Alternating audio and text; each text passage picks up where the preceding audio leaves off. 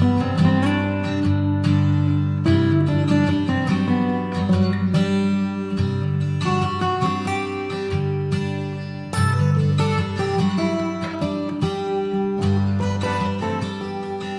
back to Understanding Childhood Cancer. I'm Dr. Jeff, and this is the second episode of this podcast series on lumbar punctures. Lumbar punctures, spinal taps. Now, before I go on, I want to say two things. Firstly, that this episode is really relevant only to the treatment of patients with leukemia and lymphoma, and occasionally medulloblastoma, but not often. And in particular with lymphoma, I mean non-Hodgkin's lymphoma, so not Hodgkin's lymphoma. So leukemia, non-Hodgkin's lymphoma, and very occasionally medulloblastoma, and not really very relevant to other diseases. The second thing to say is that you really need to listen to the first episode on lumbar punctures, because I'm going to assume you've already heard all of that. But in that first episode on lumbar punctures, you heard me talk about how a lumbar puncture was basically a needle in the back, low down in the back, and the needle goes between the back bones, through this gap between the bones, and then into the spinal fluid, the same fluid that circulates through the brain and around the brain and all around the spinal cord. That's the cerebrospinal fluid. And I described how when we do a lumbar puncture, we might be doing it for different reasons. Sometimes we're doing it to get some fluid to check for infection, nothing to do with cancer. But mostly in oncology, we're doing it to take a sample of the fluid to check for leukemia cells or cancer cells. And in certain situations, we're doing a lumbar puncture to inject a drug into the spinal fluid. And that's what I'm talking about today, this process of injecting a drug into the spinal fluid. And by the way, the technical term for that is an intrathecal injection. Intrathecal. T-H-E-C-A-L. Intrathecal injection.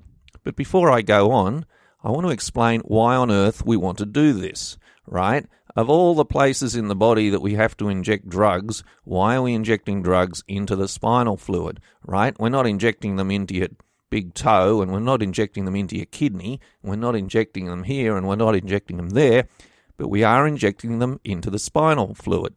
So let me explain why. The problem is that some drugs just can't get into the brain and spinal cord properly, and that's because the brain has this special process that's designed to keep things out. So it's called the blood-brain barrier. The blood-brain barrier is this special setup in the blood vessels of the brain that are really set up to be very strict about what things are allowed into the brain. So if you give certain drugs into a vein somewhere in the back of your hand, well, those drugs will be fine for getting into the bloodstream and then into the liver and into the kidneys and the lungs and the muscles and everywhere else in your body. But the blood-brain barrier will keep certain drugs out of getting into the brain. And I suppose this whole blood-brain barrier developed over the millions of years to keep poisonous things out of the brain, to really protect the brain from things. Well, it works against us when we're trying to treat leukemia and lymphoma because it stops our drugs from getting into the brain. And so what happened in around the 1960s was doctors finally found some chemotherapy drugs that would work against leukemia. And so they could treat children with leukemia with these drugs, and the leukemia would go into remission, no sign of the leukemia, everything going good. And then what they'd find is that the leukemia would grow back in the spinal fluid and brain. So it wouldn't grow back elsewhere in the body. It would just grow back in the spinal fluid and brain. And this was the clue that the brain needed some special treatment, that the drugs weren't effective in treating the brain and spinal fluid properly. So the next thing that they worked out was that you could give radiation treatment to the brain. And so if they gave the chemotherapy to get the patient into remission, and then they gave radiation treatment to the brain, then that got around this problem of the leukemia growing back in the brain and spinal fluid. And so that was a big step forward. The problem was that it's a bit undesirable to be giving radiotherapy to the whole brain, particularly in the younger children. So the next thing that happened was people worked out that if you injected the chemotherapy drugs into the spinal fluid, this could also prevent that relapse of leukemia in the brain and spinal fluid. And so that's where we are now, where we mostly rely on giving these intrathecal injections into the spinal fluid to prevent leukemia in the central nervous system.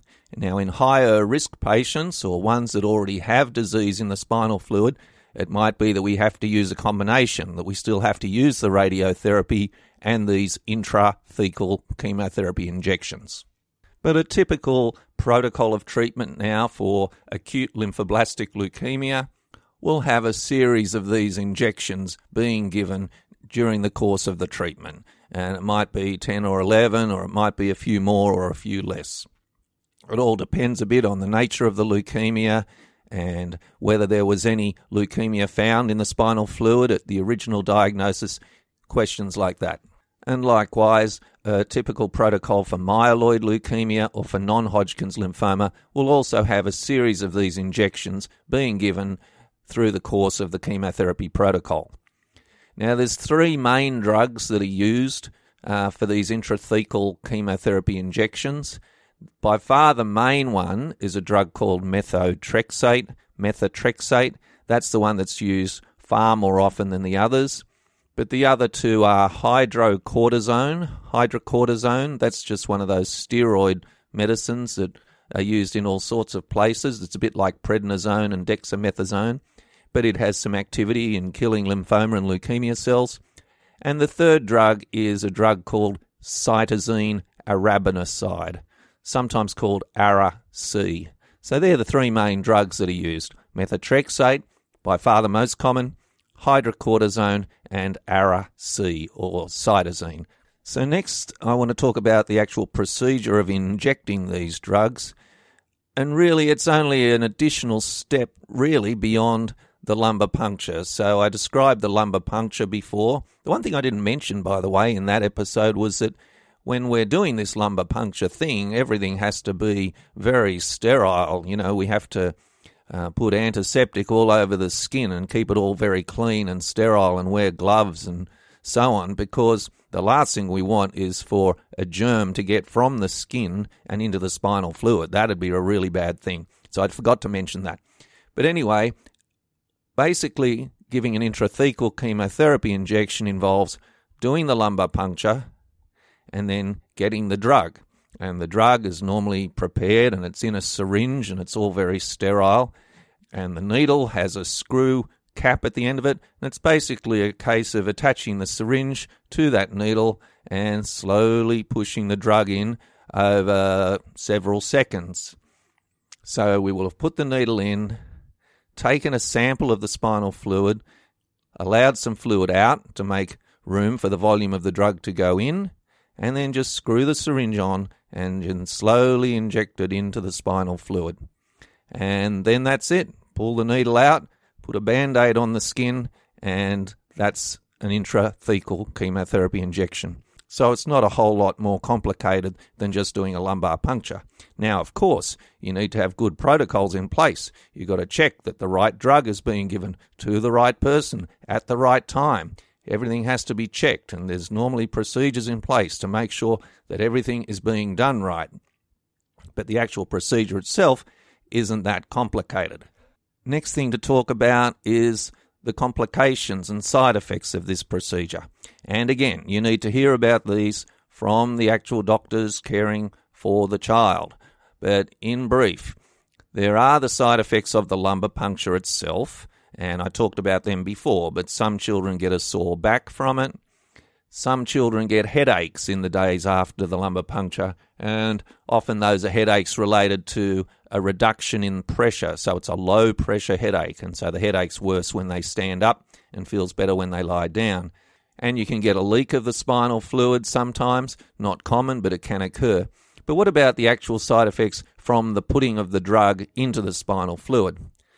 Well, I'd say most of the time we don't see a great problem in the days after these injections are given. A typical children's cancer unit has dozens of patients having intrathecal chemotherapy injections every week, and by and large we don't see a lot of problems after the lumbar punctures, but there are some things that can go wrong. Some children feel a bit sick in the hours and days after the lumbar puncture. Some children can get a fever, particularly if it's that cytosine drug that's given. We know that's a drug that can cause fever. So some children will get a fever after that. And then there are side effects that are more severe, but I've got to say, they're very rare. So for all our dozens and dozens of lumbar punctures that we're giving, we don't often see these things happen. But it is possible to have a seizure, like an epileptic seizure, following the intrathecal chemotherapy injection. And that probably wouldn't be at the time of the procedure, but it may occur several days later. And I've seen this happen, but it's not common by any means.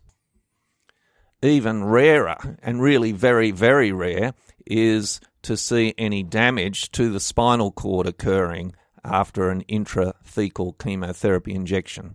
And, in, 25 years being in this business and being around hundreds and hundreds of lumbar punctures, I think I can think of, just a small number of patients who've ever had spinal cord damage occur from the intrathecal chemotherapy injection. I really think I could count them on one hand, basically.